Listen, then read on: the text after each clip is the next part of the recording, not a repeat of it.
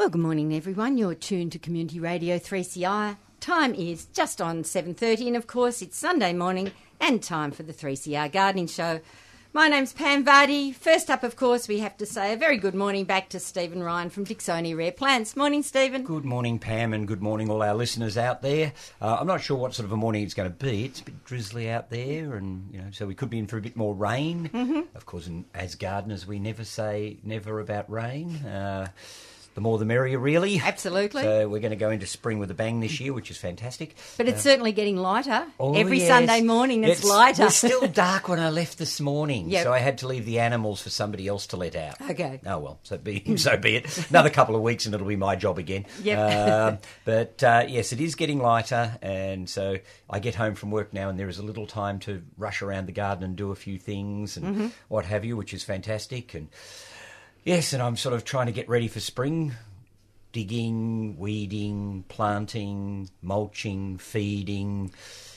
It all has to be done at once, doesn't it? Does, all of a yes. sudden. But the best thing about it is if you can get it all done, then you can sit back a little bit as the spring comes in and you can actually enjoy that madness of everything sort of erupting and doing its thing. So if you can get on top of the work at this time of the year, then you do get the payoff later. Yes. Whether I will or not, of course, is another thing. Well, you're sort of rather heavily occupied these days. I am at the moment. I mean, You every time I are. turn around, I seem to have said yes to something. I know. So I'm sort of, what am I doing? I'm rushing down to Springvale Road today. I'm rushing over to Leongatha next week. I'm also rushing over to Attila Capitani's garden to open the garden scheme for the season. Yes, in the next 2 or 3 weeks, I'm doing so many things that I'm sort of meeting myself coming. But anyhow, we'll get through it, hopefully. You will. Yes. You will. We have to say a very good morning to AB Bishop. Morning, AB. Oh, good morning, yes, and it was very drizzly at our place, but I always feel disappointed when you hear the weather announcers and they're like, it's another drab, sorry day, it's going to be raining. Oh, and, yeah. When you're a gardener, you think, awesome, it's raining, it's a fantastic day, Yep. Especially this time of year, when we did have an early dry winter and just getting a bit of moisture into the soil. And, I was putting in some plants last weekend, and I was very excited to see as I was digging down into my lovely clay rocky soil. Yes, where you are, yes. Yes, that it had actually held quite a bit of water, and it is actually quite a well-drained soil, surprisingly, but it had held that water, so I was quite excited and got the Hakea decurrens in. Oh, and, well done. Yep. I always get excited when I notice that if you get rain on the ground, it actually soaks in. Yes. Because Yes. my ground gets very hydrophobic by the end of summer, and you're out there watering and you're watching it just sort of bead on the top, and no matter what you do, I mean, even with wetting agents and things, sometimes it's hard to sort of break the cycle. Yes. And now, of course, whenever there's water on the ground, you see it soaking in, and I Yeah. go, fantastic, it's Yep. working. I think having just even a little bit of that leaf litter breaking down can contribute to allowing the water to soak in a bit easily rather than just disappearing down to the river. Yes. Definitely. Well, we dug a trench recently, as you do. We decided that the water overflow from our tanks, which was going into the stormwater to the street, would be far better used if we ran a pipe from the tanks up to our pond at the top of the garden, which is still lower than the top of the tank. So although the pipes will stay charged with water, it'll run out the far end. Yep. So we decided we would put a big white downpipe all the way up through the middle of the vegetable garden. And we dug down, I suppose, the best part of a metre to put Right. this pipe in. And it's damp right down there. And, Wow. so I was really excited. And obviously the metre we were digging into nasty clay, but it was actually diggable. So we actually got it done. So now I'm hoping the tanks are going to fill up over the next couple of weeks and we'll have water dribbling out the far end after all that work. How long is the trench? It must be 25, 30 metres. Oh, okay. So you got a ditch witch in. No! You did it yourselves? Well, Come on, what did you I do? actually Come didn't on, dig you the did trench. not. Oh, okay. Somebody else did, who is a determined person in my life, who will not let anything beat them if they take this job on. Not even a trench. Not even a trench, and not a bad back, which came out of the whole thing gosh. as well. But it was dug. And the plumber was quite excited when he saw the trench. That's He thought he impressed. might employ Craig as a trench digger. So no, it was all done by hand because we had to go up through the middle of the veggie garden, and it was tricky because we Yep. didn't want to disturb any more than we had to. Yep. And so it was a tricky trench to dig. But yes, it's all in place now. And we even laid a big water pipe up there as well in case we wanted to put a pump on the pond to take water out of it again in case of fire and other things. Yep. So Great we idea. actually laid a secondary pipe in there that we may or may not use in due course, but it's there. Very good. Well, if you're digging a Impressed. trench, you might as well maximise the use. I said, do we need any electricity up there? What else can we put in there? I had all sorts of visions of how we could utilise this incredibly large trench that somebody had dug that was actually a little over the top. Get the NBN out there. Yeah, well, we could have got the NBN out there. I reckon we could have done anything. So, but it was really exciting to get down into the ground and realise that the moisture had got right down. I mean, Yes, I guess if I was to good. dig under one of my trees, that might be a different kettle of fish, but certainly in the open spaces in the garden, the water has got right down. And that means that things when they shoot in the spring are going to do it with gusto this season, whereas some of these springs we've had over the last few years where it's been too dry during the winter, things have sort of wimpily sort of come out into leaf. Half-hearted. Yeah, and there's Yeah. not that same sort of spring madness that you expect. And even things that are tough haven't really sort of flourished away in the spring as they should. Yep. I mean, as some may know, I hold the elderflower collection in my garden, Sambucuses. Now, they're pretty tough old shrubs. But when you have a dry winter, they sort of come into leaf, they're all right, but you don't get nice strong canes on them. You don't get that sort of sense of real vigour. And they don't flower as well and all that sort of stuff. So this year they should go nuts. Oh, and keep your eye out on Your Garden magazine because I'm writing an article on them. I'm not sure when it's going to come out, though. Okay. And do you make wine from them? Haven't tried wine. Done the cordial? We've done elderflower cordial. I've tasted but haven't tried elderflower champagne. I've tried elderflower fritters, which are great fun because you pick the whole flower head and dip it in and the dip light it in batter, and then, you've got a Oh, handle. like a zucchini. Yes, Zucchini yes. flower. Yeah, Okay. and so they're great fun. We've made elderberry jam, which is quite tasty. So I haven't made any pan pipes from them yet, but you apparently can. So they're all the sorts of things I'll be talking about in the article when I get round to writing it. But yeah, I think they're an engaging and interesting group of plants. So Yep. very, very interested in the elderflowers. So, Excellent. Yeah, so my collection is growing. I've even got one of my own seedlings that I might name that came up in the garden that is quite different to anything I've seen before. So it's really a weird-looking elderflower, but it could be quite nice. I'm waiting to see it flower this year to see whether it ends up being white or whether it's got some pink in it, because there's a chance there might be some pink in it because it's got bronze in the leaves. Okay. And that often Yep. then suggests that the flowers are going to be a different colour. Yep. So I'm seeing what will happen. I've got a name in the back of my head that I'll call it if it's worthwhile naming. So we'll see how we go. Okay. Yeah, so there you go. Brilliant. We also have to say a very good morning to Shane Cummins, and Shane is from Long Paddock Olive Rustlers. Good morning, Shane. Morning, Pam. And you've been a very busy boy too, because you've just completed judging olive oils at the Royal Melbourne Show. Yeah, Australian Food Awards under the Royal Agricultural Society of Victoria, and absolutely delightful oils. Brilliant. So, Do you spit or do you swallow? Sorry, I couldn't help myself. a bit of both, but you'll end up with a small container of oil, and the good ones you look and suddenly they're empty, and Oh, that's how you judge them if they've just gone whoop. Look along the row. it's a really good guide. While we've got you talking, Shane, some of the listeners who didn't catch up with you when you were on last time, explain to them the whole concept of olive rustlers and how you got started. And it's basically because in your area, which is up Wagga, there are a whole lot of old neglected olive trees. We've got trees that date back to the 1890s. We've got trees so that was when the Germans came over. That was part of the pickling, and that was part of the things that you put into the cellar for the winter. We've got trees that date back to 1918, so that was various people coming back from the war, bringing them with them because they'd established a taste at the time, and a number of different migrant groups coming through. So there were Greek groups coming through, Lebanese people coming through. Everybody brought a tree with them.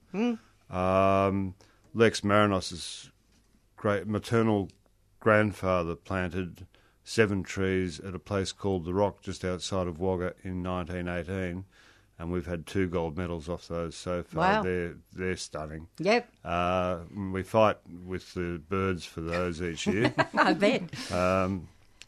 the next set of plantings that went in were about 1938, and the university at Wagga, which is Charles Sturt, has plantings that mirror all of those. So they've got 1897 plantings. Do we know the cultivars of some of these old olives? Yeah, except I've seen the list.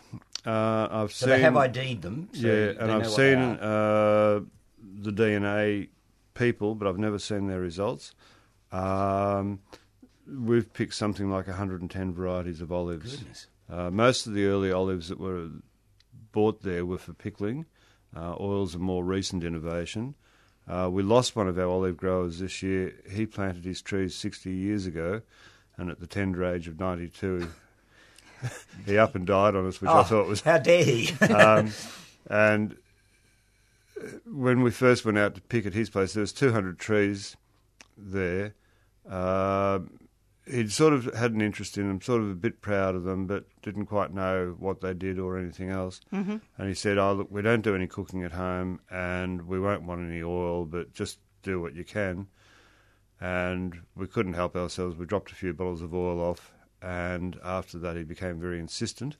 And all of a sudden there was a lot of cooking done at home. And at his funeral, the gold medal that he'd received from the 2014 Melbourne show was one of the highlights of his career. Fantastic. That's brilliant. Isn't it fabulous? Yeah. So in effect, what you and a couple of other people did was to go in and actually prune some of these old trees that weren't really producing anymore, and you've brought them back to life. We think if you're going to take, you've got to give back. So you can stand there and complain that nobody else has tidied the trees up and they're very hard to pick, or you can quietly go and ask permission to prune while you're going.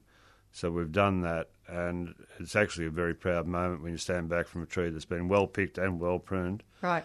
And then there's plantings from around 2000, which is the modern run of olives, and some of those groves are already abandoned or a bit untidy. So we're starting to work through them one at a time, tidying them up, and working with the people, or will take control of them. Right.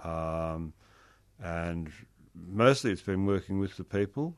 Some of the groves that we've worked on have changed hands 3 times, and they keep ringing us up and getting us back. You must be doing something right then. We're making. Somebody said, "How did you get involved in all this?" And I said, "Oh, it's simple. I make the best olive oil in the world." And you're very modest about things as well. when that's what you're taking home, and when that's what you're using, and then that's what you're cooking with. So that's my contribution to the larder for the year, and nobody's complained yet. Okay, fair enough. All right, I must get to some community announcements because, it's virtually spring, yes, and it's off and all away. happening. First up, we should mention, Stephen, where you're going after the show, because Garden World have got a spring launch on this weekend. Yes, and they've got speakers up on stage talking about all sorts of different subjects and what have you. There's suppliers there that are going to be showing off their products. I'm going down there to be part of the eWood presentation. So, and for those who don't remember what eWood is, it's that amazing sort of plastic product that you can use for raised beds and sleeper walls and what have you, that's made out of e-waste. So developed from bits of old computer and television screens and things. So I'll be down there with the eWood people, showing off the product and explaining how it works. John Patrick will be there this afternoon as well. So it should be a good day out. So come down, have a chat to us, have a look around. There's plenty of people with knowledge down there to be able to help you to select plants and other product and stuff. And you can come and say hi to me, which should be fine. And there's lots of kids' activities too. Yes, apparently so. Yeah, there's an animal farmyard. There's a balloon twister. There's face painting. There's prize giveaways. John is actually speaking 12 till 2. Yeah, and I think I'm on just after John doing a little bit of a presentation on eWood. Okay. But I'm happy to talk about plants as well, obviously. If I'm down there, if people have got queries about plants or want some advice on things or whatever, I'm happy to sort of branch out into any sort of horticultural pursuit. Fair enough. A couple of other things on today. Firstly, the Camellia Society, Camellias Victoria, have got their Camellia Festival on today. It did start yesterday, but today it's running from 10 a.m. through to 4:30. It's in the Mount Waverley Community Centre in Miller Crescent there in Mount Waverley. Entry is $5, and there'll be camellias for sale as well as on display. There'll be Devonshire teas, and it should be a really, if you're interested in camellias, there's also, they're incorporating the Winter Floral Art Championship, so there'll be plenty of top florists there also competing in that one. So, yeah, very interesting.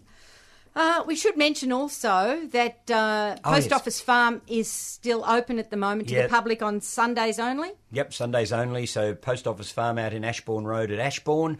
If you want to see hellebores at their absolute best, you can't go anywhere better to look at them. I mean, Peter's range is just he's amazing. Incredible. He's amazing. Yeah. Yes, talk about somebody who's a one-eyed, passionate grower of something. I mean, you've got to have put the dedication in he has to create those different strains of double hellebores in different coloured forms, and it's probably one of the world's best collections of hellebores. That's not just Australia, that's worldwide. He's right up there. Yep. So it's worth going out for a look. You won't be able to get out without buying one or two. Or five. Or five, yes. Now, I'm sure you won't get out without buying stuff, but to go over and have a look at his different breeding ranges, it's truly remarkable. So it's well worth a trip out. Make sure you're warmly dressed, though, I would think, if you go out today. It is out from Wood End, we should explain, right? The official address is 934 Ashbourne Road in Ashbourne. He's open from 10 o'clock this morning through till 4 o'clock. And if by any chance you get lost looking for it, I'll give a couple of phone numbers. Yes, that's a good idea. 5427 3227. That's 5427 3227. Or his mobile 0419 883 879. 0419 883 879. Now, next weekend, of course, Leongatha, their 60th. I can't believe it. Old, Daffodil and Floral Show and Festival. And the daffodils will be amazing. Yeah, and they've invited somebody who down who's about the right age, really. Right, okay. to open the show. Fit right in. Yeah, I'll fit right in, yeah. I can't say tiptoe through the tulips, it's the daffodils. Yeah, well, it is. But yes, they obviously started the whole organisation not long after my birth in my honour, really, waiting for 60 years later so that they could invite me down to open it. Yep. So there you go. Now, the other beauty is it opens next Friday. So it runs for 3 days, not 2 days. Yeah. So it's Friday, Saturday, Sunday.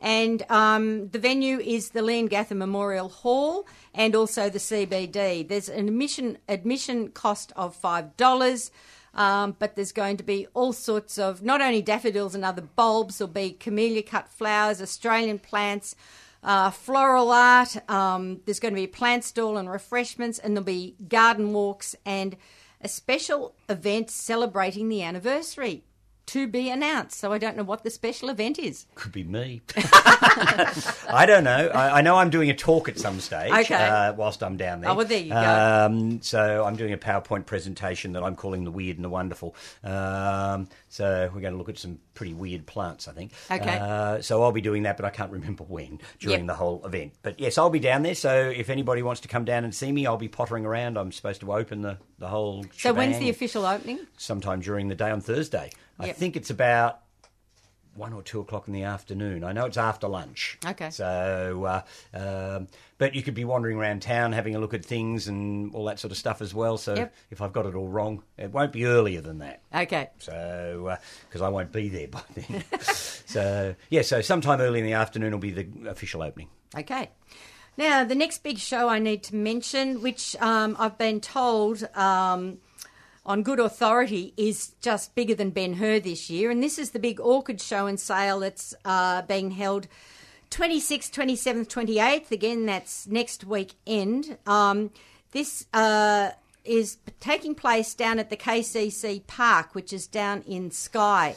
It's actually in the Boxhall Pavilion, and the address is 655 Western Port Highway in Skye there. Melway's reference is 128J12. It's opening Friday 9 till 5, Saturday 9 till 5, and Sunday 9 till 4.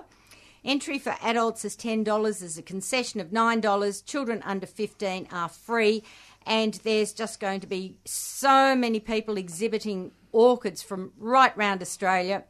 There'll be bromeliads and other bulbs. There'll be a photographic competition and art show, books, pots and accessories, lots of potting demonstrations, experts on hand, free parking and all the rest of it. So that's next weekend as well. It's actually their 23rd annual Melbourne Orchid Spectacular.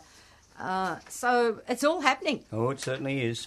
And talking about all happening, of course, you mentioned before, Open Gardens Victoria Yes. has its launch coming up next Saturday.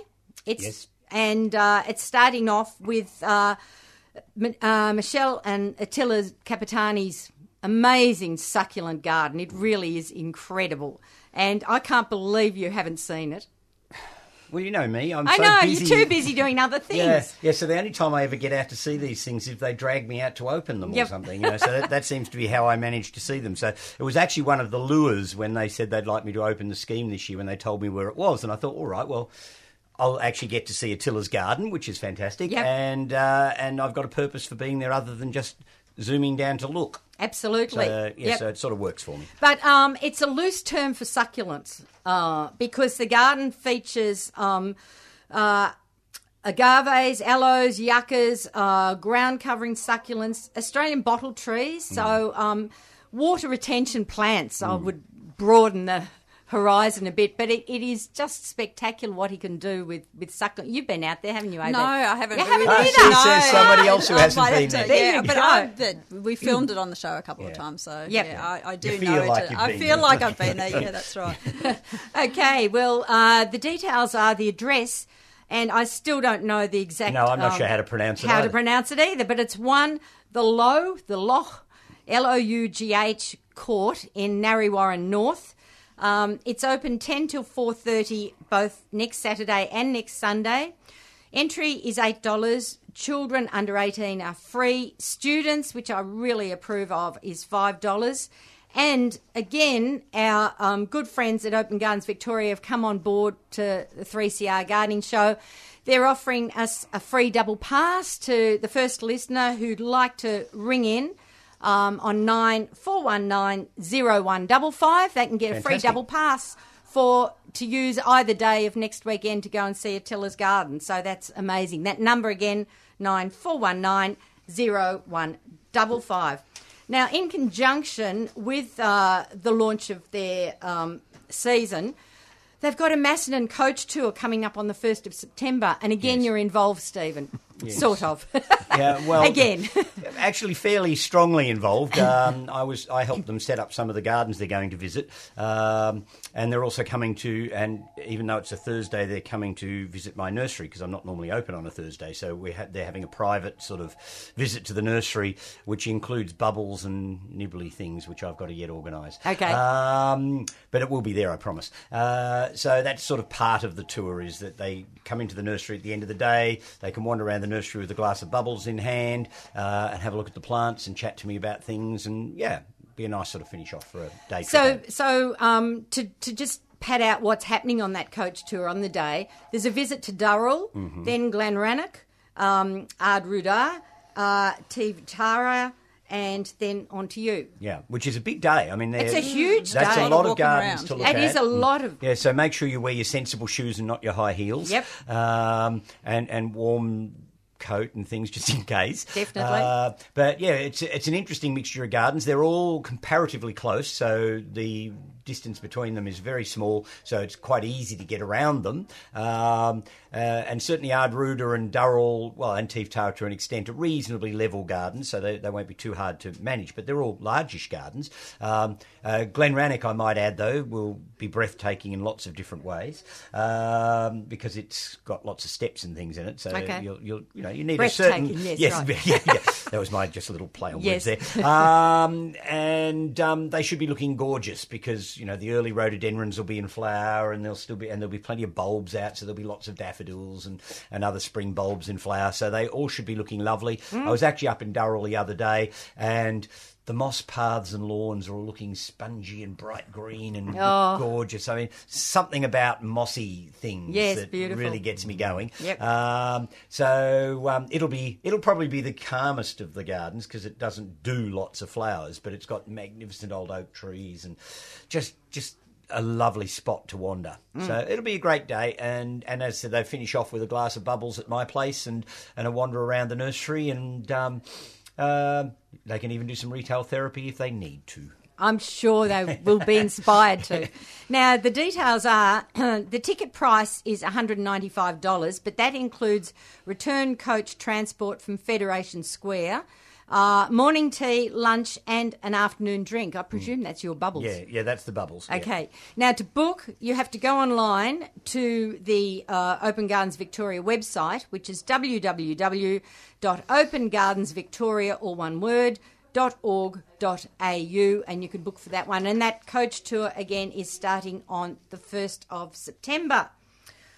Okay, that brings me up to September, so I'm going to leave some of those announcements till a bit further on, but you've got two that we really should mention, Stephen. Yeah, look, I guess the things for the diary. The 22nd of September is it's the big plant auction for Plant Trust.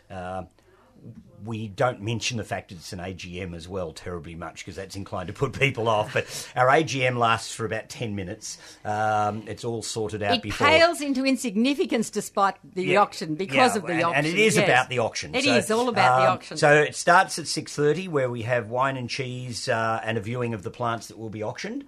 The AGM starts at 7:30. Well and truly by 8 o'clock we should be starting the plant auction. And it's at Domain House in Dallas Brooks Drive. So for those who don't know, if you go to the herbarium, the little road that runs directly outside the front door of the herbarium straight down is Dallas Brooks Drive, and Domain House is the white building just down on the right-hand side. Okay. So it's easy enough to find. And the plants that are being auctioned will be mainly from supporters of the organisation and collection holders. So there'll be a wide range of different plants and things. I know I've already got some cannas and some lavenders from the Bendigo Botanic Gardens for the auction because they hold both the canna and the lavandula collections up there. Mm-hmm. And a couple of them are really rare heritage cannas. So, there'll be a wide range of plants. I'll be supplying some things from my collections. Hopefully, Uncle Otto Fauser will be supplying some of his beautiful bulbs from his garden up in the Dandenongs. I always get top dollar for those. And so it's a lot of fun. I try and just, sort of make people laugh and enjoy themselves as well as spend money to help support Plant Trust, which I think is a very important organisation. It is. Needs to be a little bit better known, I think, amongst the general public. And obviously we welcome people as visitors. We're also very happy if people join up. You don't have to be a collection holder to be part of Plant Trust. We like people to get involved who just want to be involved in the organisation, and you can go along to our events and walks and things that we do. The one we had in the Botanic Gardens a week or so ago was fantastic fun. Virginia Haywood and I gaily wandered along telling people about camellias and Orchieraceae and the other collections that are being held in the Botanic Gardens. The Pomaderus collection, which I don't really know that terribly much about, except I know they're yellow. So we had a really lovely day, a nice luncheon at Domain House as well. So we do all sorts of interesting trips and things. So it's great fun. So please think about it. 22nd of September at Domain House. You'll have a really good time. That's the main thing. And, there'll be a glass of wine just to loosen up your wallet and all that sort of stuff. And, you'll go home with plants you didn't even know you needed, hopefully. And the other thing in September that is close to my heart is the Garden Lovers Fair at Mount Macedon, which is run by the Mount Macedon and District Horticultural Society. And all the details are up on their website, which is Mount Macedon Horticultural, all one word, .org.au. And it's on the 17th and 18th of September.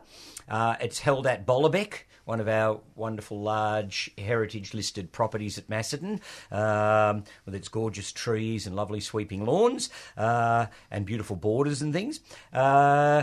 The car park opens at 9:30 both on Saturday and Sunday. The actual event starts at 10. It's $10, which includes the fair and entry to the garden. Children are free.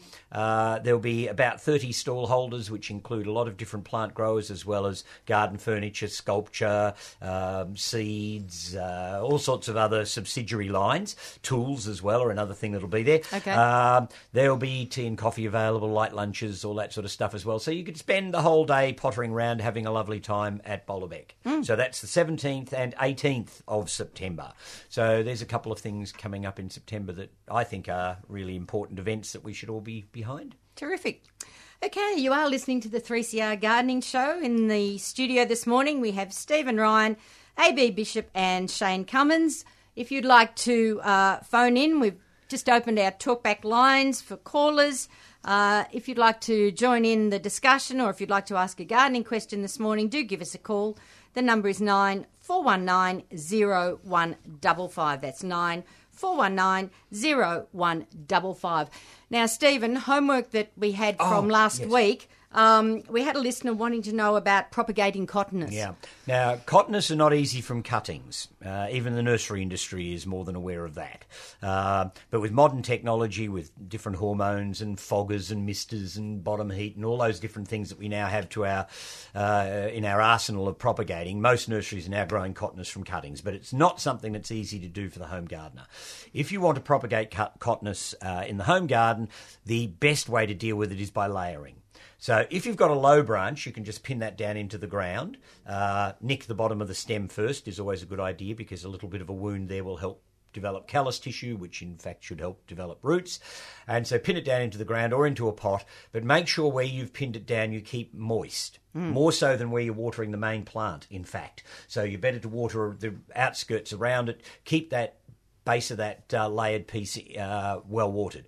Now, another way that the nursery industry used to propagate them before modern technology came along was by stool layering. And that really means that you cut the whole plant down to basically the ground, and then you'll get a whole pile of strong water shooty canes that'll come up from the base. The following autumn, you nick the bases of all those stems, and then you mound soil up through the crown of the plant, so that your stems are still standing up, but the soil has been mounded up around them. You then keep that moist, and then what happens is where you've nicked the bases of the stems, they'll all take root. And so the following winter, and layering is one of those things that you start this winter and you can't do anything about it till the following winter, so it is a slowish process. But the following winter, in theory, all of those stems should have produced their own root system, and so you can just snip them off with their own roots on them, and then the plant will send up a whole pile more canes.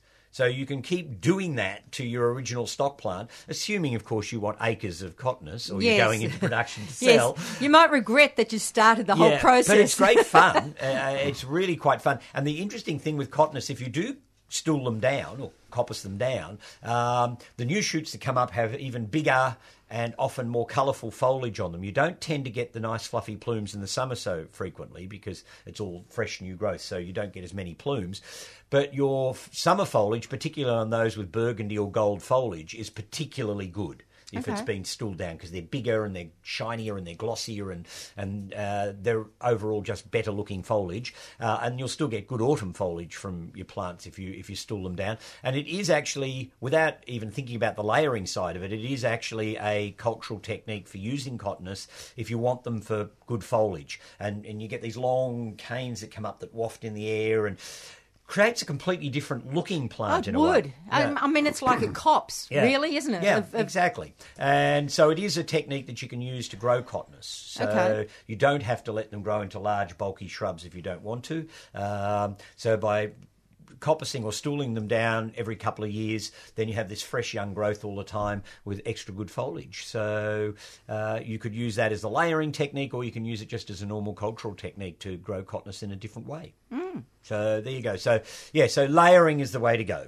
Yeah, well, that's interesting with the layering because I mean, of course, a lot of plants do that naturally, and I'm 3/4 of the way through Banksia Lady, the story of Celia Rossa by Carolyn Langdon, and she tells a story about they were So Celia Rossa, as some people will know, was a woman who painted all the Banksias for Monash University, and they actually went out in the field to get specimens of each variety, and they were out getting the Banksia hookeriana, I think it was. And what they discovered was that there was no fruiting cones on it. And what had happened is there was a wheat farm quite nearby, and the farmers, of course, had been spraying the wheat. Their pesticide had killed the wasp, which actually fertilises the Banksias. Oh. So the Banksia had taken to propagating itself by layering. So it had actually Banksia. taken over. So yeah, they had some trouble finding the fruiting cones of the hookeriana, but it's just there are quite a few plants which are known for layering, aren't they? Some of them well known for layering. Yeah, too Blackberries well being known. a very good example thereof. But it's something we can take advantage of as course. gardeners, Yes. you know. Yeah. And it's not one of those techniques that, well, the nursery trade very rarely use it now because it's very time consuming and it takes up a lot of space. So it's not commercially a very logical way of doing things. But for the home gardener, it's a perfectly logical way of gaining a new plant. You know, apart from going out and buying it from me. Layering is a lot of fun. I think it's really useful with something like rosemary. If it's getting too woody, it's a chance to create a whole new rosemary bush simply by and it layers so easily. Oh, yeah. They're very quick. A lot of those plants, they hit the ground and they'll send out roots. Yep. So it's quite a good technique. And actually, if you find plants that have layered down themselves, the technical term for that is Irishman's cuttings. Because they've already got roots on. But yeah, it's a great way of doing it. So if you want more cottonness, that's certainly the way to go from a home gardener's perspective. Brilliant. That Open Gardens ticket has gone for those people that tried to ring in, and I stand corrected.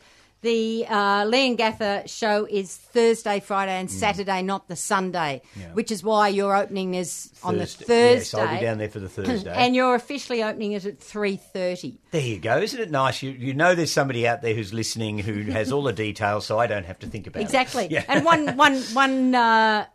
one thing I didn't know about it, there's a free bus that's going to shuttle people to 2 Open Gardens in conjunction with the show. Fantastic. Oh, that means So you don't excellent. even have to think about how to get there or No. where to park or anything like that. Get yourself down to Leongatha, and not only are you going to see the show, but you can see 2 Open Gardens. Fabulous. Perfect.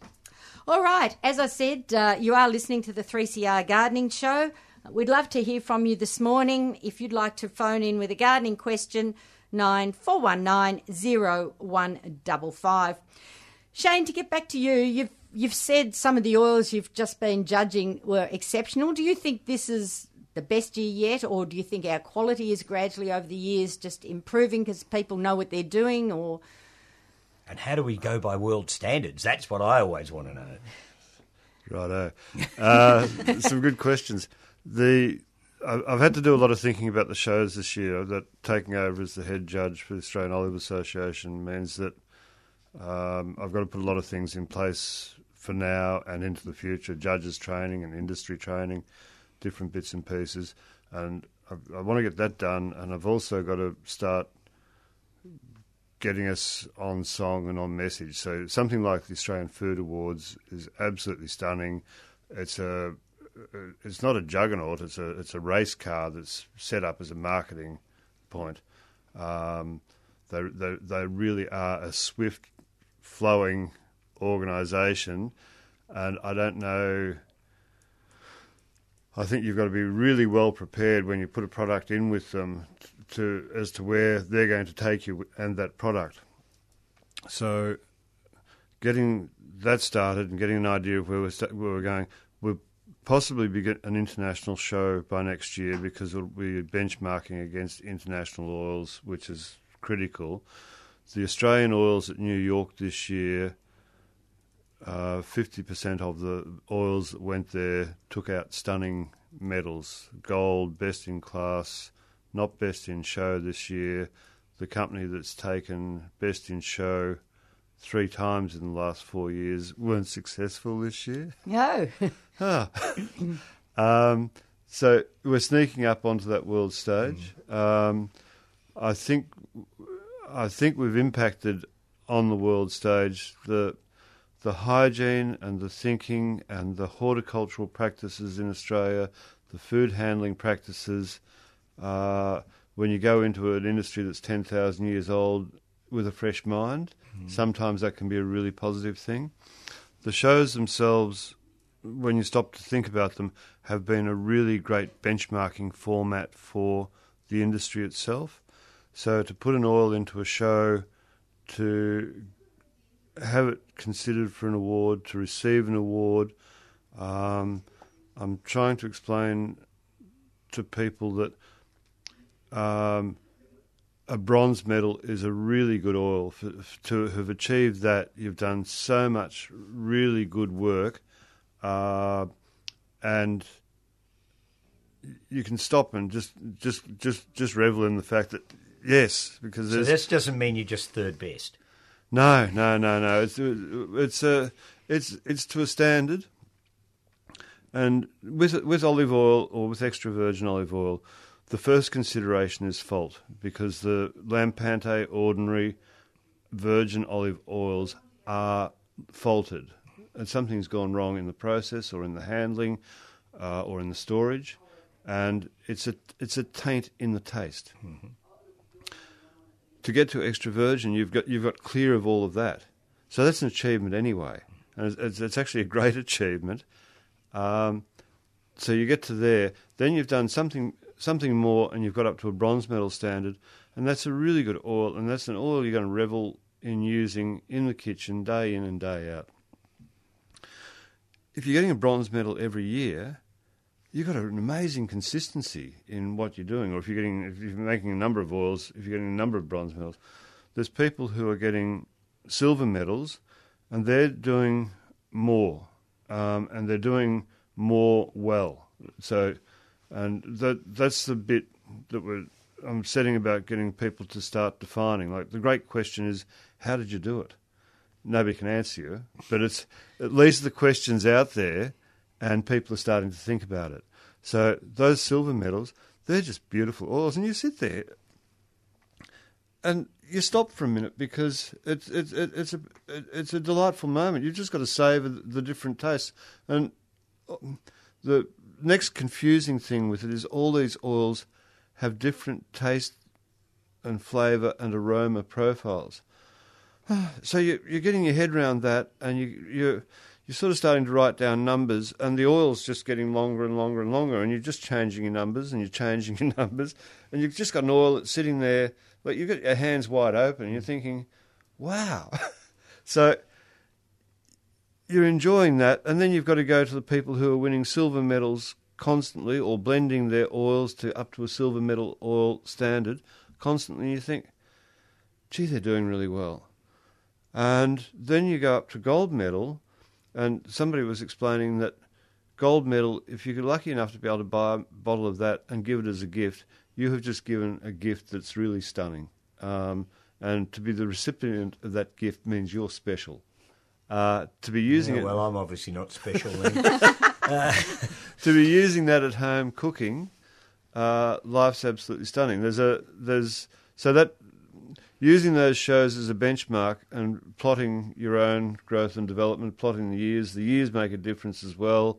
The seasons make a difference, but it gives you it gives you an idea of where you're going and what you're doing. So is there, in a sense, lots of comparisons really to the wine industry in a way, or is olive oil?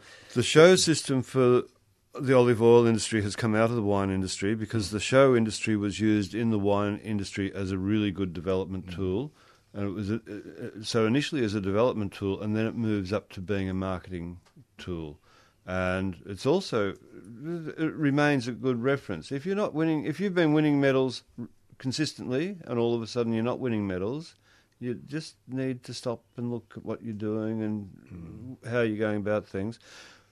Olive oil is completely different to wine. Wine generally improves with age. Olive oil doesn't. No. Olive oil deteriorates rapidly. So heat, light, air, and time will finish off an olive oil. And there's not as much snobbery in oil as wine? Maybe. There's...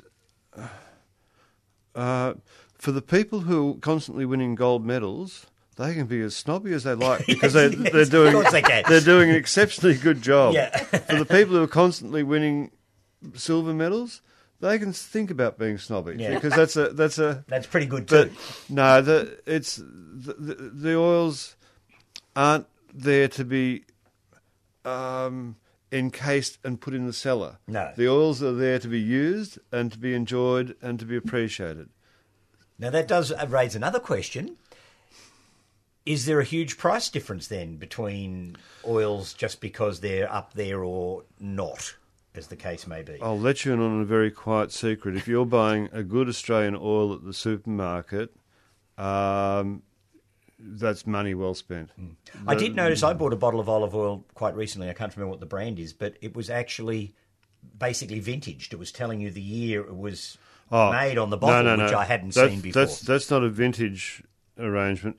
There's an argument raging between use by date on the bottle and harvest date. And what most of us are trying to do is restrict the use by date because really it's this year's oil that you want to be using. Yeah. They were sitting on 2 years as the use by date. My own thoughts are I think it's completely seasonal. 18 months is a good time period. But the harvest date is awkward because it's mid-year. Oh, right. So it'll be season 16, 17. I see. But I'd never seen a bottle dated like that I before. saw in my brother's cupboard season 13, and I said to him, mate, Yes. it's time to That's move on. getting a tad vintage. Shane, how many classes are there in olive oils? Or what are the classes more specifically? There's a light or fine or delicate oil. There's a medium. So a delicate oil has a lot of fruit and it's soft fruit. So it's the easiest way to explain it. We can capture fruit on the tree, and if you do everything right, you put it in the bottle and you capture all of those. So delicate oils are more likely to be late season oils, and the flavour profile moves down into the berries, and you get one right, and it's just beautiful. It really is a delicate thing. There's a medium range of oils, and there's a big that becomes a tomato and the banana and the herbaceous, and they're closer to a ripe oil. There's also a bitterness and a pungency to those, so they're a full oil, and I was judging some of those yesterday, and that's when your arms start getting out like this. They're just beautifully balanced. All the different components are there, and a really big smile on your face. The robust oils I judged on Friday, and it's not just me judging, it's a panel of judges, and it's a number of panels of judges. And the robust oils have a strong, they're a greener oil. So they're more grassy. Well, grass is one of the components. The bitterness and the pungency, the fruit flavours are stronger, but also the bitterness, which is the top of your mouth, and the pungency, which is the pepper. It hits the back of your throat. Yeah. That's the pepper is a chili. There's a strength to it, and I lucked it in this year. Every so often you get one that's really harsh, and you're just left gasping. These were really full oils, really well balanced, and again, you got your arms out like this to try and encompass them. So. Well, I was lucky enough to be a recipient of one of Shane's wines, and I have to say, take that Oils, wines, oil. The connection's getting too close again. And take that sip, and it was just magnificent. And then about 2 seconds after, it's like, oh my goodness, that is peppery, and that was an incredible oil, and went within about 2 weeks. It was quite. That's Well, what it should didn't get happen. too old in the cupboard then. No, absolutely not. No chance of that. Okay, we must go to our first caller. We have Robin online out in Narre North. Good morning, Robin. Robin. Are you there, Robin? Goodness. She might be little playing bit a of music in the concerto for background. us. Okay. Robin, I think you need to phone back and we'll try and put you on nice and quickly. Okay, that's a reminder to all of you. If you'd like to ring in and ask a gardening question. Or an oil question. Or an oil question. We'd love to hear from you. We do have Stephen Ryan from Dicksonia Rare Plants, A.B. Bishop, of course, who's a researcher with ABC Gardening Australia, and Shane Cummins from Long Paddock Olive Rustlers in the studio this morning. So do give us a call, 9419 0155. Stephen, while we're waiting to see if we can get Robin back, perhaps have a quick chat about what you've brought in. All right, well, let's start off with this one here, because this is one of my favourite plants. I have a lot of those. You do. Yeah, I have a lot of favourite plants. This is Ferula. Ferula communis, subspecies Glauca, which means it has slightly bluish leaves, but you'd have to see the other one to really understand. I was going to say, it's not really glaucous. No, it's not really glaucous. But if you see the normal form, it's a really rich dark green. So it does sort of look glaucous against the other one. Relative glaucous. Relative glaucous, yes. Glaucous-ish. They're commonly known as giant fennels. They're not truly a fennel, but they're in the same family. They don't have the aniseedy smell, and they're not a culinary herb. But as a foliage plant in the garden, they are amazing because they're winter growing. So by midwinter, you've got this mound about 1 metre high and 1 metre wide of this fine filigreed foliage when the rest of your perennial border's asleep. So it's really good for that sort of winter effect because it goes dormant in the late summer and it's dormant through the autumn. Understandably, considering it's Mediterranean in origin. So it disappears when the weather gets hot and dry, and it comes back when the rains come in. So it's a winter-oriented perennial. And it flowers in the spring. I've got one that's sort of halfway to flowering now. And when it sends up a flower stalk, a well-grown ferula can send up a flower stalk that can be 3 metres or more tall. So you get this trunk that comes up, and then it branches, and it has whorls of yellow flowers, very like a giant version of culinary fennel. And it's all very see-through. So it's one of those plants you can have sort of towards the front of a border to take that greengrocer's staging effect away. You know how easy it is. You plant out a border and you have the little ones at the bottom and you work your way back. Yeah, and so you end up with this very staged look to a border. If you use the ferula towards the front of a border, you can see through it at the plants behind, and also it does its thing in the winter when everything else is dormant anyway. And its giant flower spikes when they come up are seriously dramatic. The hoverflies and bees and things appreciate it greatly when it's in flower. It will likely self-seed itself around your garden. I don't ever find it comes up in great thuggish drifts or anything. And obviously, if you've got enough seedlings coming on in the garden, well, then just decapitate it before it goes to seed. I find it hard to do that because even the dead sculptural effect of the old flower stems can be quite telling in the garden. So I'm more inclined to dig out excess seedlings than to cut it down earlier. But if you don't want to keep it there, and it can be a bit monocarpic, so when a plant flowers, it will sometimes fade out after flowering. Okay. But it normally doesn't flower in the second year like a biennial would. It could be the third or fourth year along before it gets enough oomph to flower. And having said that, I've got a clump of the non-glaucous form in the garden at home going into flower at the moment. And that same clump has been there for about 10 years, and it keeps flowering every year. So there seems to be enough sort of offsets and things in the clump to have kept it going. But if it flowered younger, it might have gone out in one fell swoop. But I think the ferulas are a great plant, and historically they're interesting because, in fact, the ferula's stem was probably the first Olympic torch. So there's a bit of a segue to what's going on around the world at the moment, because these stems are full of pith. And so if you had visions of an Olympic athlete naked running up Mount Olympus with this flaming torch, think again, because it was more likely a naked man running up the Mount Olympus with something that looked like a smouldering cigarette.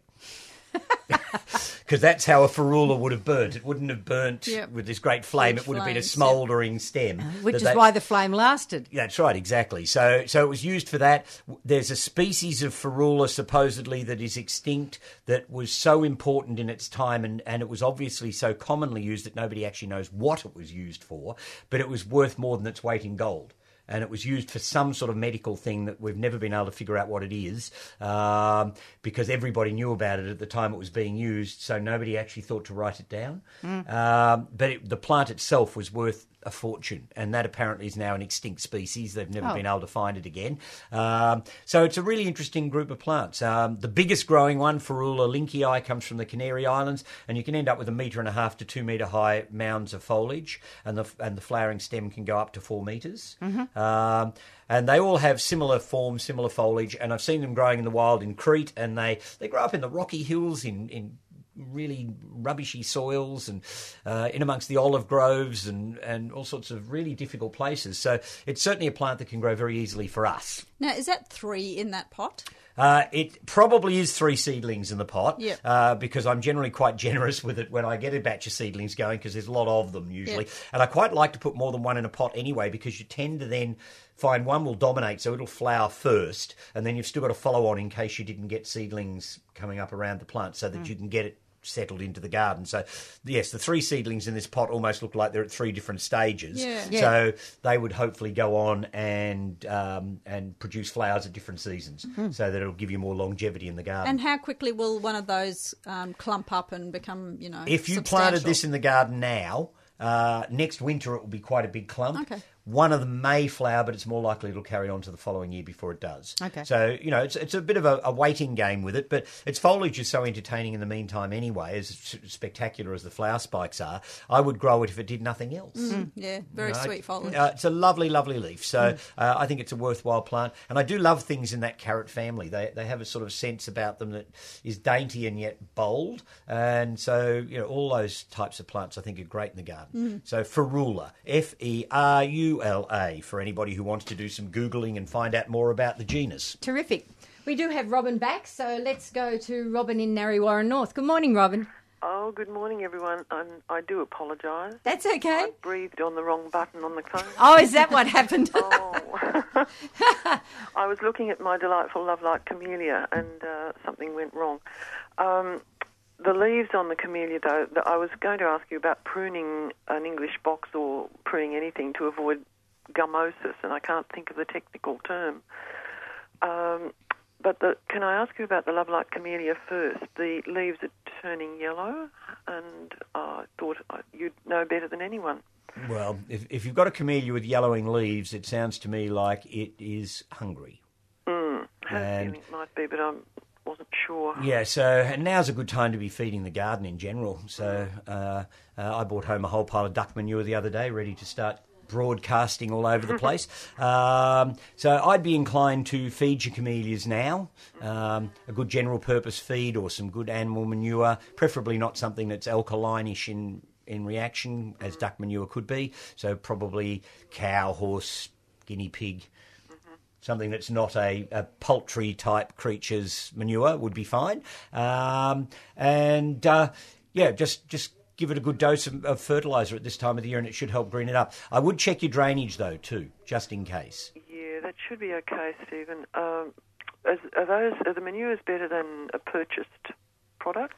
Well, most of the purchased products, when we're talking about fertilisers, we're talking about chemical fertilisers. They work very fast. They can green up a camellia very well if you're using the right sort of acidic fertilisers. But I think they do nothing for the soil. And that's my big issue with those sorts of fertilisers. In fact, used a lot, they can actually be detrimental to a soil. That's a really good point that you hardly ever hear mentioned. Yeah, so a lot of those chemical fertilisers can in fact have an impact on soil-borne organisms like bacteria, worms, all sorts of critters, fungi and all that stuff. So although they can work quite quickly, they can green up a plant fast. If I was panicking about a really special plant and I knew that it just needed a quick feed, then I might use it once just to bring the plant back. But then I'd be more inclined to stick with my organic fertilisers and mulches and composts and all that sort of stuff, because once you get the balance back and right, then things sort of settle down again. Yeah, that's saying feed the soil, not the plant. Yeah, and the exactly. plant will And benefit that's anyway. what you're doing, is you're feeding the soil. Yeah. And I think if you've got your microflora and fauna going well in your ground, well, then your plants benefit. So I do avoid the chemical or mineral fertilisers as much as possible, and I use them as a last resort. How long should it be before it comes to right?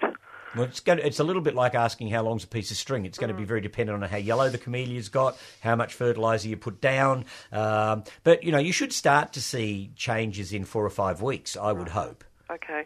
Can I ask you a quick question about pruning? Mm-hmm. Yeah, go ahead. Sorry, I went very quietly. Permission. Definitely not. No more questions. Yes. Just when to prune certain shrubs to avoid the gummosis. And I cannot remember that term, the correct term for gummosis.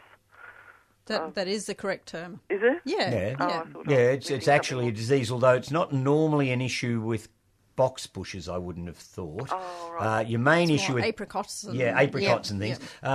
With most hedges, the pruning regime should be done when the weather's cool, because if you prune when it's hot, then leaves that weren't exposed to the sun suddenly are, and then you get burning.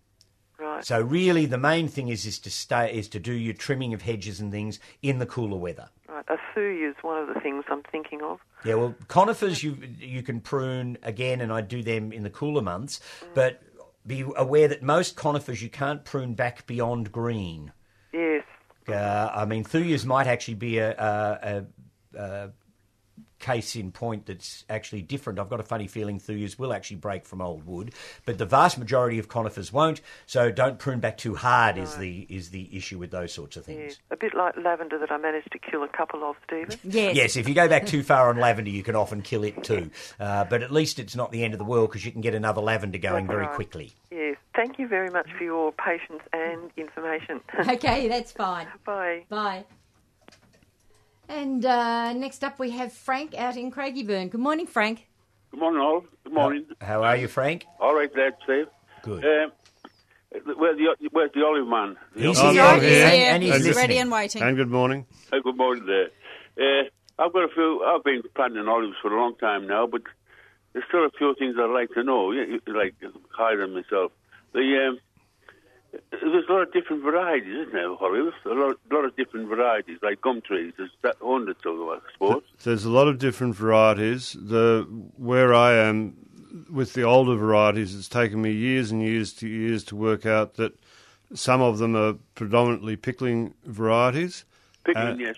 And there's others that are predominantly oil varieties. Oh, yes. You can make very expensive oil out of pickling varieties because the percentage of oil is down. Yes. And you can pickle the other. You can pickle oil olives. It comes down to taste. Pickle them, yes. What I'd like to know is, being so many different varieties, I've just planted them as like a fair, just planted them anywhere amongst the lot, plant all varieties together, put it that way. Yeah. Now, is there any chance of them interpollinating, like interpollen, like if you plant pumpkins, you get different pumpkins. Is there any way that they could interpollinize themselves, like? It's called. It's actually a pollinator. So, and the benefit of the pollinators with the trees, or the cross pollination amongst the trees, is just setting the fruit. So, unless you're starting to get seedlings around the place, yes, and that's another story in itself. Yes. But no, the cross pollination is not an issue. It's probably that's what I'm trying to say. Yes. It's healthy. It's healthy. Huh? Yeah. Oh, it's good. Anyhow, another problem I've got. I have a gardener comes in. He's got a little bit of land, and he grows his own veggies. But he's a good gardener in one way. He digs too near the base of the olive tree. He digs right close. No matter how often I hint that it's not good for the plant, he goes right to the base. But anyhow, the result is that it's very stunted. It's not as big as the other trees, the bushes. Now, do those? No, that can be varietal too. So, when you start talking about the shapes and sizes of olive trees, they come in all shapes and sizes. Of course, but he doesn't do it now because he hasn't been. He's been ill for a while. Now, will those damaged roots that you looked, near the base of the tree, will they keep on growing? They'll stop growing, but other roots will form up and grow. It's not the end of the development. No, it's not the end of the tree. So somebody wanted to know how long olive trees will grow, and 4,000 or 5,000 years comes up. Oh yes. So I would. Yeah, they should outlast you, Frank. Oh yes. Oh, there's one olive tree in Jerusalem or somewhere. Thousands there when Christ was born or something. Anyhow, another one is, as you say, they come in all shapes and sizes. The trouble is, how do you reach the top? If you get too tall, Oh, how would you reach the top to get the fruit? there's a lovely story on that. The cherry people always reckoned the best cherries grow at the top of the tree. So to get more best cherries, they kept growing the trees taller and taller and taller. Oh. And that got really tricky for them to pick them. Is that why they invented cherry pickers? Yes. So recently they got very clever and they cut the trees down to a level where they could work with them. Oh, yes, that's what I want to know. You see, the olive tree, we don't prune them, a lot of little shoots come up from the base, you know. Oh, no, take the shoots off from the base. The tree's very lazy and it will always grow from the bottom rather than from the top. Oh, yeah. But that's what I want. I don't want them too tall. No. You want the main trunk. You don't want the shoots coming up. Yeah, but how are you going to prune it? How are you going to get? Oh. How are you going to pick the fruit? With those trees, we just go in with the chainsaw and we prune as we're picking. So instead of climbing up to the top, we just cut the top down and we pick it on the ground. There's one chap gets on his utility and cuts them. You know, he backs his Yeah, utility. you've got to work safe, but Oh, of course, yes. we're bringing some 60-year-old trees down at the moment, and we're bringing them down to probably 12 foot, 3 metres. Oh, yes. And that's bringing them down to a third and resetting them because we've realised they're just too far away from where they want to be. A couple of quick things with pruning, and it goes back to that box hedge as well.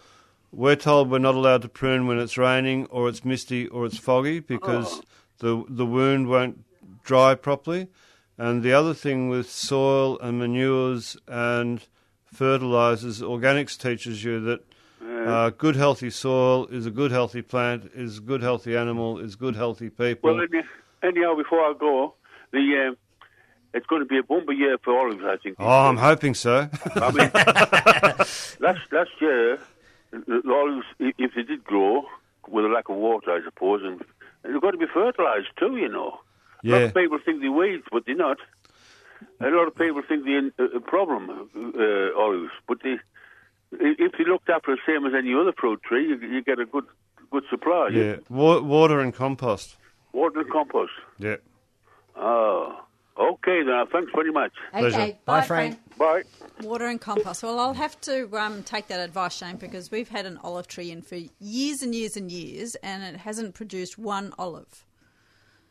Oh, it might be rather the non-fruiting variety. Well, that's what I think.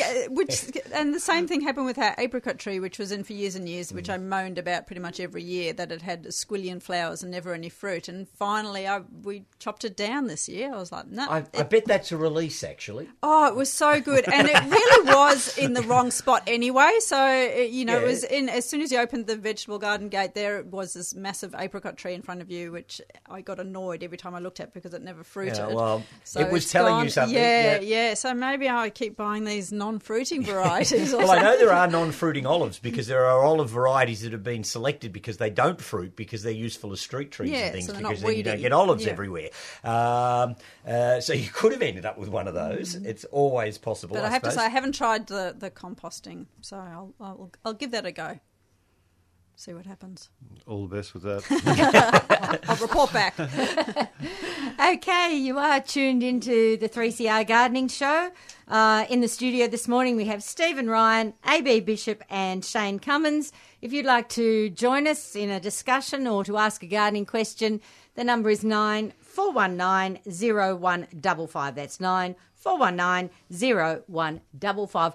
While we've got the chance, Stephen, let's go to another plant. Ooh, which one? Maybe this one. Okay. This little grassy-looking plant here, which has lovely dark coppery red foliage on it, is a New Zealand rush called Uncinnia.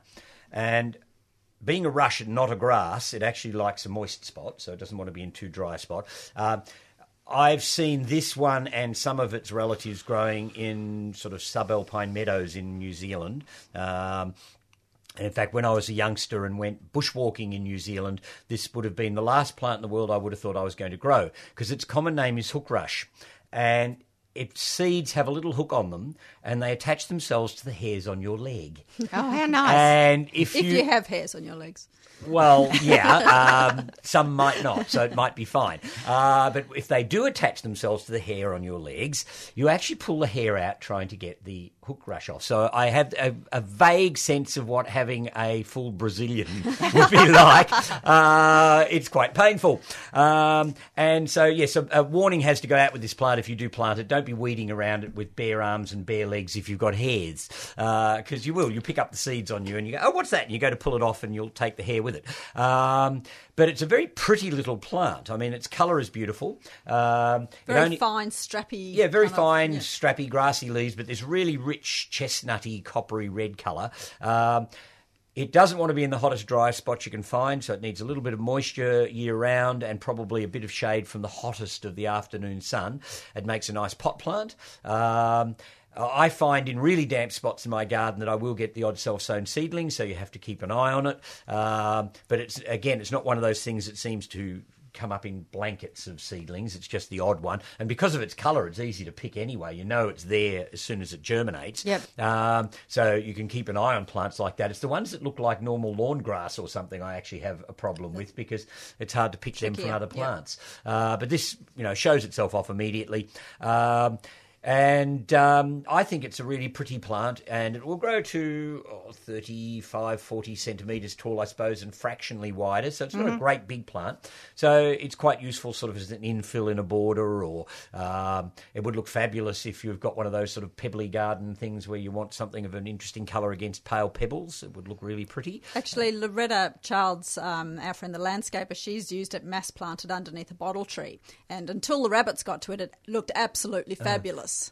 So the bunnies ate it, did they? The bunnies ate it, damn. they did it. I have a feeling a lot of these grassy things, herbivores would think, oh, there's an interesting colour combination that I might eat. So, yes, it could be something that wallabies and rabbits and other things would have a go at. But it's a really pretty and interesting New Zealand rush. So it's the hook rush Uncinia, Uncinia, Uncinia rubra, meaning red. Obviously. So there are green species as well, but I think it's rather a pleasant little plant. I did see somebody selling it as red mondo grass once, which annoyed me no end. It ain't and shouldn't be marketed that way. I don't know who was doing it. And even if I did, I probably wouldn't mention it on air. But whoever you are, don't do it again. It's a New Zealand hook rush. It's not mondo grass, which is not even a grass either. But there you go. So the Uncinia, I think it's very pretty. If it's a rush, would it cope at the edge of a pond? Yeah, it's very good. It's actually very good in I was going to say it not likes moist conditions, but it'll actually grow very well in wet conditions. Okay. So, yes, if you've got sort of a muddy edge to a pond or something like that and you want something to grow there, yes, it would be a highly desirable plant for those conditions. I have to say, though, it will probably self-seed itself in the mud all around the parent plant, so you'll end up with a drift of it. But that might actually be a desirable as long as you're aware thing. of that, that could look fantastic. Yeah, it could. And certainly if you're trying to hide the edges of a pond or something like that, well, it could, in fact, be a good plant for that. I think it'd even go underwater temporarily if it had to. So if the water levels were going up and down because of the weather, I think it would even cope with that quite well. Okay. And I know, having walked through some of these subalpine damp meadows in New Zealand, it's pretty squelchy where some of this stuff grows. Yep. So, so you could consider it as a sort of a semi-submersible plant even. So, yeah, really interesting thing. Okay. Before we move on to another plant, I have to tell you, you'll never guess what has grown in my vegetable garden at this time of the year. Ooh, how many guesses do we get? Yes, we might need a few. I've got a feeling Pam's got something really weird that's happened in her vegetable garden. No, it's just, look, it happened last year, but it's happened again this year. I've got my first asparagus. Oh, already? Already. Yeah. Ooh. Well, that's a good thing, I suppose, as long as there's enough of it to make a meal out of. No, I've got one. Oh, one. One asparagus shoot is not a meal, unfortunately. But I remember this happened to me last year too. Then there was a gap of a few weeks before they all started coming up. But it's done it again, and I don't know what's going on. Yes, you've got the variety Praecox, which means the early one. Thank you. Just throwing in a bit more botanical Latin there. Yeah, it is odd. You know, some weird things do happen in our gardens, and most of the time I don't think we need to worry about it. It's just one of those strange things. I'm not worrying about it. Yeah. For instance, my chilies are still ripening on the bush. I'm picking red chilies. Well, that wouldn't be happening at Macedon, I'll tell you that for sure. Oh, did you get snow, by the way? We got a sprinkling of snow that landed in our garden, but it was just enough to look like a frost, really. Where the nursery is, we had enough that it made a little bit of a layer. But then once you got up the mount proper, they closed the road. So we did get enough up there for the police to decide it wasn't a very wise idea to let the tourists in, because then they spend the rest of the day pulling them back onto the road. Yep. And so they did actually close the road off, much to the annoyance of the people who have the tea rooms at the top of the mountain, because they were shut off and they couldn't make any money out of anybody. So we did get a little bit of snow, but and certainly this winter did feel more like I remember winters being, I have to say. Definitely. You know, when I was a kid, they were wet, they were cold, we got snow, we got frost, we got all the different things that should be happening in winter, and this winter has felt a little bit more like that. So I guess that's a good thing. Oh, it's a great thing. Yep, we're in for a good springtime. Hey, Bea, you've brought in plant too. Let's go to one of yours. I have. I've brought in one that's indigenous to my area, and it's a lovely little correa. It's Correa glabra, and this one is Colaban River, the cultivar or the form.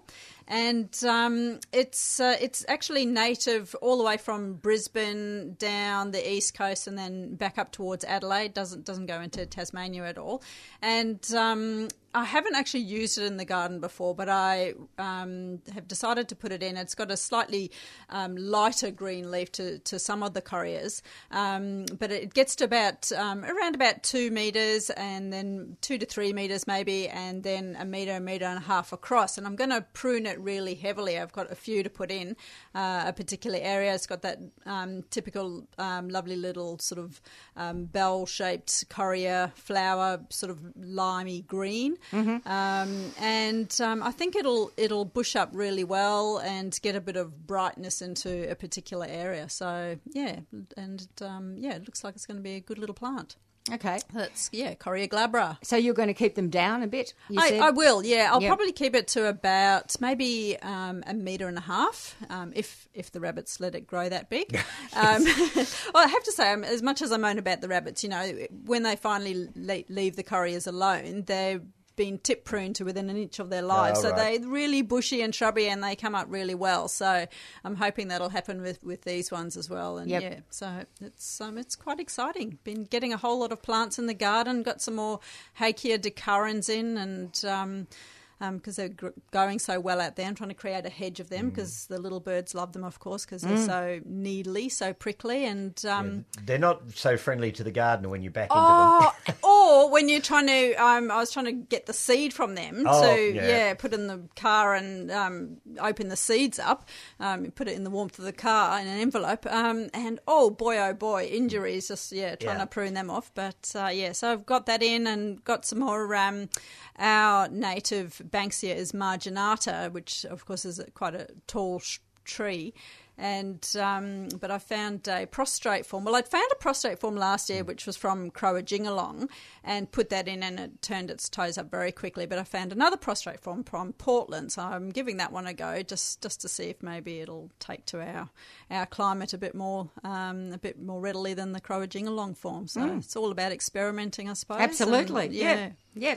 Excellent. Well, there's a lot going on. Put in some more Dianella tasmanica because I've worked out the rabbits really don't like it. So what I do is I just protect the roots of it, because what they've been tending to do if I leave it open is they go down and they dig around and get to the roots of the plant, but they don't like the quite thick strappy foliage. It's very fibrous too, It isn't is it? very fibrous, yeah. So nobody's eating it. So I'm just chopping the bottom out of pots, putting it over the top so that the top of the plant is still exposed, and no one's eating it, which makes me really excited. So I've actually got plants growing in the garden. Wow. Hurrah! Oh, dear. It is one of those things, though, that what else do you do? I mean, the creatures are there, so you've got to It's constant work around experimenting. them. You do have to work around them because, I mean, out in the bush, you can't get rid of the rabbits. No, of course you can't. And it's too hard. So, I've got my bird cages over a few things and wait until they harden up and then remove them. And,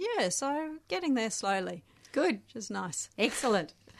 We are running through till 9:15, which means we've got about roughly just under half an hour if people would like to join us. You are, of course, listening to the 3CR Gardening Show. Do give us a call, 94190155, if you do like to join us on air. We do have Stephen Ryan in the studio, AB Bishop and Shane Cummins this morning, so we can talk about just about anything, I think. Natives, exotics, olives, olive oil, so you name it. We'd love to hear from you, 94190155. Okay, Stephen, next one. All right, well, I thought this was an interesting plant to bring along. This is Hyacinthus orientalis, and this is the wild version of those big, fat, sassy hyacinths that we buy bulbs of and pot up and enjoy the perfume of and what have you. And it shows you what the simple wild form looks like when you compare it to the modern hybrid forms. I mean, this plant has a fairly thin stem with 3 flowers on the top. You can get more, but you probably wouldn't get any more than 7 or 8 on a well-grown plant. Yep. It has the same waxy, thick, textured petals that you get in the modern hybrids, and it has a hyacinth perfume. Oh, yes. So it's got quite a strong scent. A lot of perfume for a little flower. Yeah, for a wee little flower. And there's something sort of simple and straightforward and cute about it. I mean, I've got some blue hybrid hyacinths coming out into flower in the garden at the moment, and they're sort of a power unto themselves. They don't sort of blend with things. They don't mix in with things. They're these chunky, fat, blue things with heavy leaves at the bottom of them, and they're fun. I'm enjoying them. But they have, for me, they have very little garden context. You know, they just don't look natural. So in a pot, hyacinths are great value because you can take them inside and enjoy the perfume and all that sort of stuff. But these ones in the garden, I'd got them from Tesselars with a batch of other stuff I'd bought from Tesselars. And it's not something I'd normally plant. I thought, I haven't had hyacinths in the ground for years, so I'll plonk some hyacinths in. And look, they're there, is all I can say of them. If I'd been sensible, I probably should have put them in a pot because they really don't blend into anything around them. But this little wild one looks more like a bluebell. Yes. So it's got that sort of... It's got that quality to it. Yeah, but it doesn't take off like a rampageous thug like bluebells do. So it's a much more manageable plant. And in fact, I wish it would multiply just fractionally faster so I could get more of it. It does come in white and pink versions. So even amongst the wild populations, you'll get white and pink ones. So obviously when they started breeding the different colours and forms in hyacinths, the genetics were there already, although God only knows where they've got the yellow from, because you can get sort of yellowish hyacinths now. But yes, I think Hyacinthus orientalis is a very pretty little bulb. You don't see it for sale very often, probably because it is so slow to multiply. And I don't sell a lot of it because I don't think people look at it and they go, oh, bluebells. It doesn't sort of impinge on them. Register as a hyacinth. It doesn't even look like a hyacinth. No, really. Well, not what we assume a hyacinth No, that's should. right. Yeah. So it's not one of those bulbs that has had much of a coverage in the press or anything like that, but I just think it's a dainty and interesting little bulb. It's Mediterranean in origin, so it should be quite an easy bulb for us to grow in our own gardens here.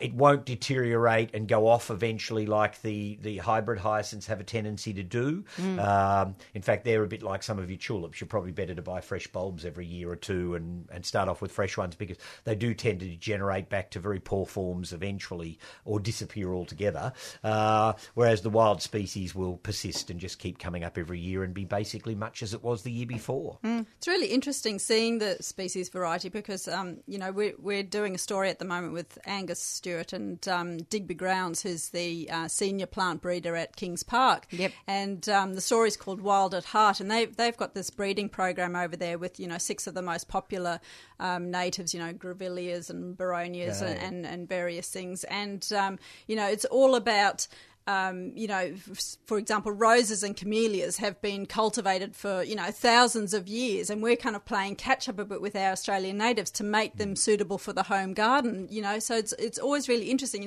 Digby goes out into the wild and he'll find plants that he thinks will be suitable for cultivation and breeding and brings them back and, they're creating different colours and creating more compact forms and it's all about getting it to a point where it really thrives in people's gardens because of course a lot of Australian plants, especially from Western Australia,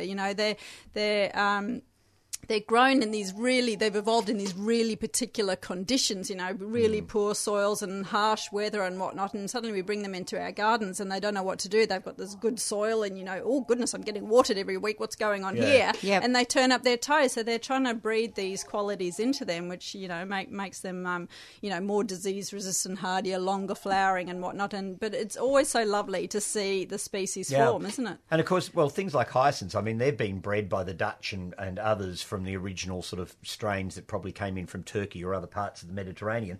And they've been doing that for, probably 200 or 300 years. So, so they've started off with a simple wild plant and they've created these amazing man-made forms, which still have their place, but I do like to bring back the species. But they're so different, aren't they? I mean, this has got 3 little flower heads on it, and hyacinths, as we know, are just absolutely jam-packed with, this sort of rod of flowers. flowers. And even the foliage, this is so delicate. The leaves on this are a fraction of the size of the hybrid stuff. Yep. So it's a much daintier plant all round. But certainly if you've got a little colony of this, the perfume from it will be every bit as good as the hybrid ones. So, but, they all have their place, and these pinnacles of breeding programs, sometimes rather naff pinnacles of, when you get sort of 12-foot gladioli and dahlias the size of soup tureens, it starts to get a little out of hand. I think, it loses the point other than to put it on the show bench.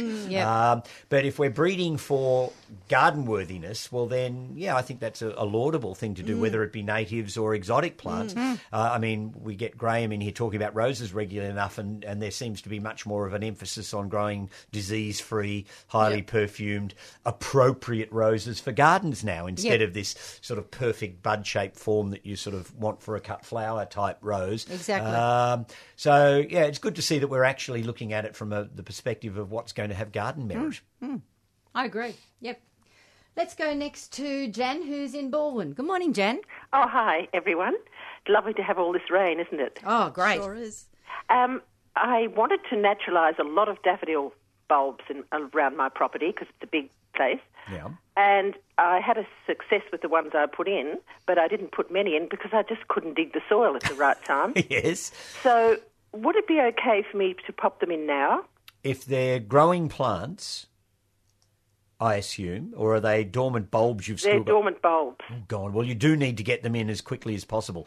They won't perform terribly well this year because they're going to try and play catch-up. But as long as the bulbs are firm and healthy looking, I'd get them in as soon as possible. So it won't muck up their cycle if I pop them in now, Well, it'll ruin... their cycle is already a bit mucked up for this year. But they'll settle down again for next year.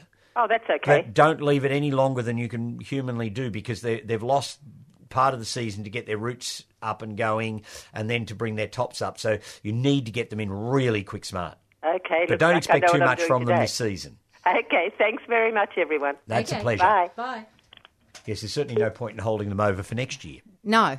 Because that would be, that'd be the end of them by then. That's right. But it's amazing how tough those things are actually with daffodils. If I find one that I want in somebody else's garden, I don't wait for it to go dormant.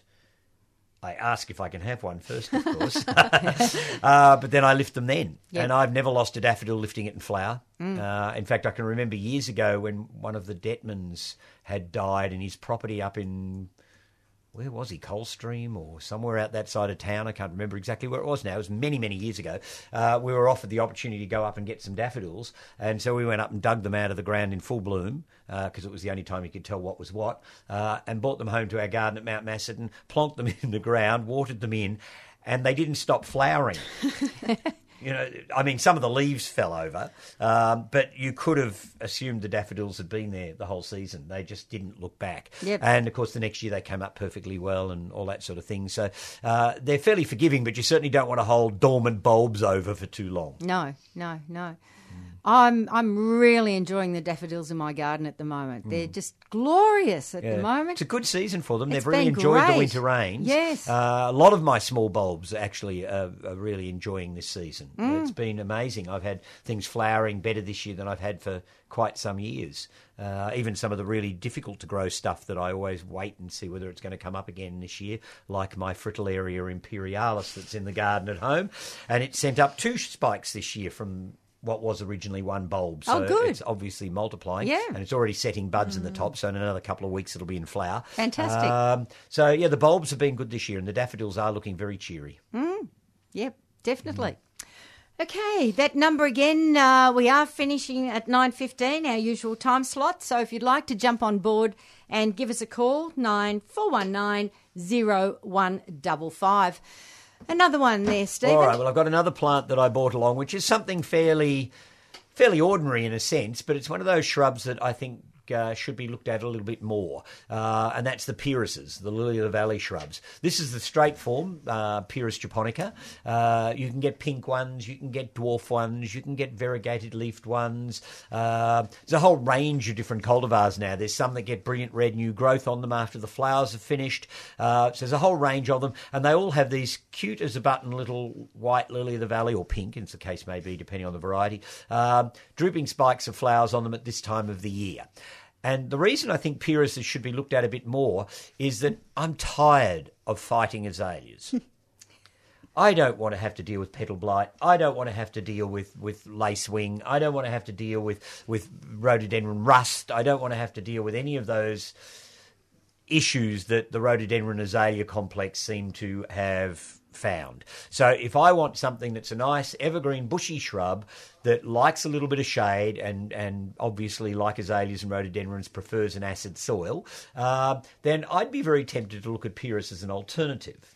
They have a long flowering period. They actually have more interesting foliage after flowering than the average azalea has, even if it hasn't got lacewing. And, of course, many of them get pretty new growth on them, which most azaleas don't bother to try and do. They make great tub specimens, so if you're looking for an interesting pot plant for a semi-shaded spot, then a pyrrhus could be the go. And because there's a whole range of different forms, and from smallish ones up to largish ones and different colours now, there is a bit of variety amongst them to select from.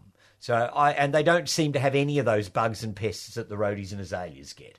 So you treat them in the same way as far as growing conditions is concerned, but they're a lot more carefree.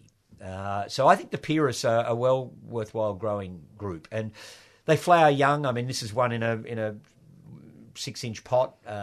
It's laden in flowers, so even as a small size, you can get quite a lot of. Okay, I'm going to move on to another announcement. This is one you might know about, AB. Australian Plant Society Yarra Yarra Group. They've got their native plant and book sale coming up on the 10th of September, 10 a.m. through till 4 p.m. And this is being held at the Eltham Senior Citizen Centre, which is at 903 Main Road there in Eltham.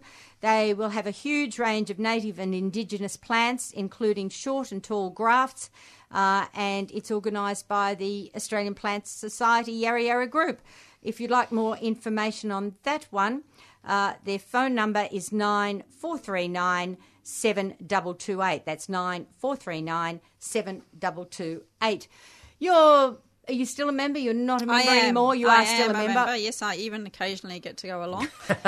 when things, something always seems to bump into a different date, and, sometimes you can make it, sometimes you can't, but they've always got good speakers on there, so, do try and get along. Yes, okay. Now, one I really must mention, I haven't mentioned it for a couple of weeks, but this is a big reminder for everyone's diaries, and this is the Kangaroo Paw celebration down at Cranbourne Gardens. Now, it's not happening until later in the year, in fact, November, but this is going to be just an amazing event. First up, it's starting with a Kangaroo Paw picnic. This is being held over the weekend of Saturday the 19th and Sunday the 20th of November. Now, there's going to be guided tours by Angus Stewart, and of course, Angus is launching his new Kangaroo Paw Landscape Violet at 11 o'clock on the Saturday. There'll be special Growing Friends plant sales of kangaroo paws and cottonheads. There'll be floral art demonstrations with kangaroo paws and Australian plants. Live music by Dan Arnott, who is actually John's son. Oh, really? Yes. Fantastic. Dan what Arnott, a talented family. Dan Arnott and the Gardeners Bluegrass Band. Awesome. I like that. I do like that. Yeah. And everyone will be able to have the opportunity to vote for the best kangaroo paw competition. There'll be displays by sponsors, public gardens in the Melbourne region. So that's on the weekend of Saturday the 19th, Sunday the 20th of November. Does one suggest one should hop to it? Absolutely. Definitely. Oh, dear. Okay. And following that, on the following Thursday to Saturday, they are holding a 3-day symposium on the kangaroo paw family and its other relatives. So day one, which will be Thursday the 24th of November, will be basically a science day. Now, this is designed for people who are actually working in botanical, horticultural and zoological sciences. This one will be taking place in Melbourne at Domain House, which of course is in Dallas Brooks Drive there in South Yarra. 8:30 for a 9 o'clock start. Day two on the Friday will take place down at the Tarnuck Room in the Australian Garden at Cranbourne Gardens. This is the professional day. So this is talking all about breeding, marketing, design, cultivation and diseases. So this is specifically for those people who are working in the nursery trade or landscapers, etc. Day three is the Home Gardeners' Day. And again, this is taking place down at the Tarnuck Room in the Australian Garden at Cranbourne. 9 o'clock for a 9:30 start. Now, registrations are actually open because these symposiums, of course, you do need to book for them. There is a cost. For the Thursday, if you're a member of the Friends Group, 175. If you're a non-member, 200. Students, 100. For the Industry Friday, again, the same costings, 175 for friends, 200 for non, or 100 for students. The Gardeners Saturday, they've reduced the price a bit to make it more affordable for people. 125 if you're a Friends member, 150 if you're not, and $80 for students. Now, that pricing includes lunch, morning and afternoon tea. There will be limited students' places available, so you do need to get in with that.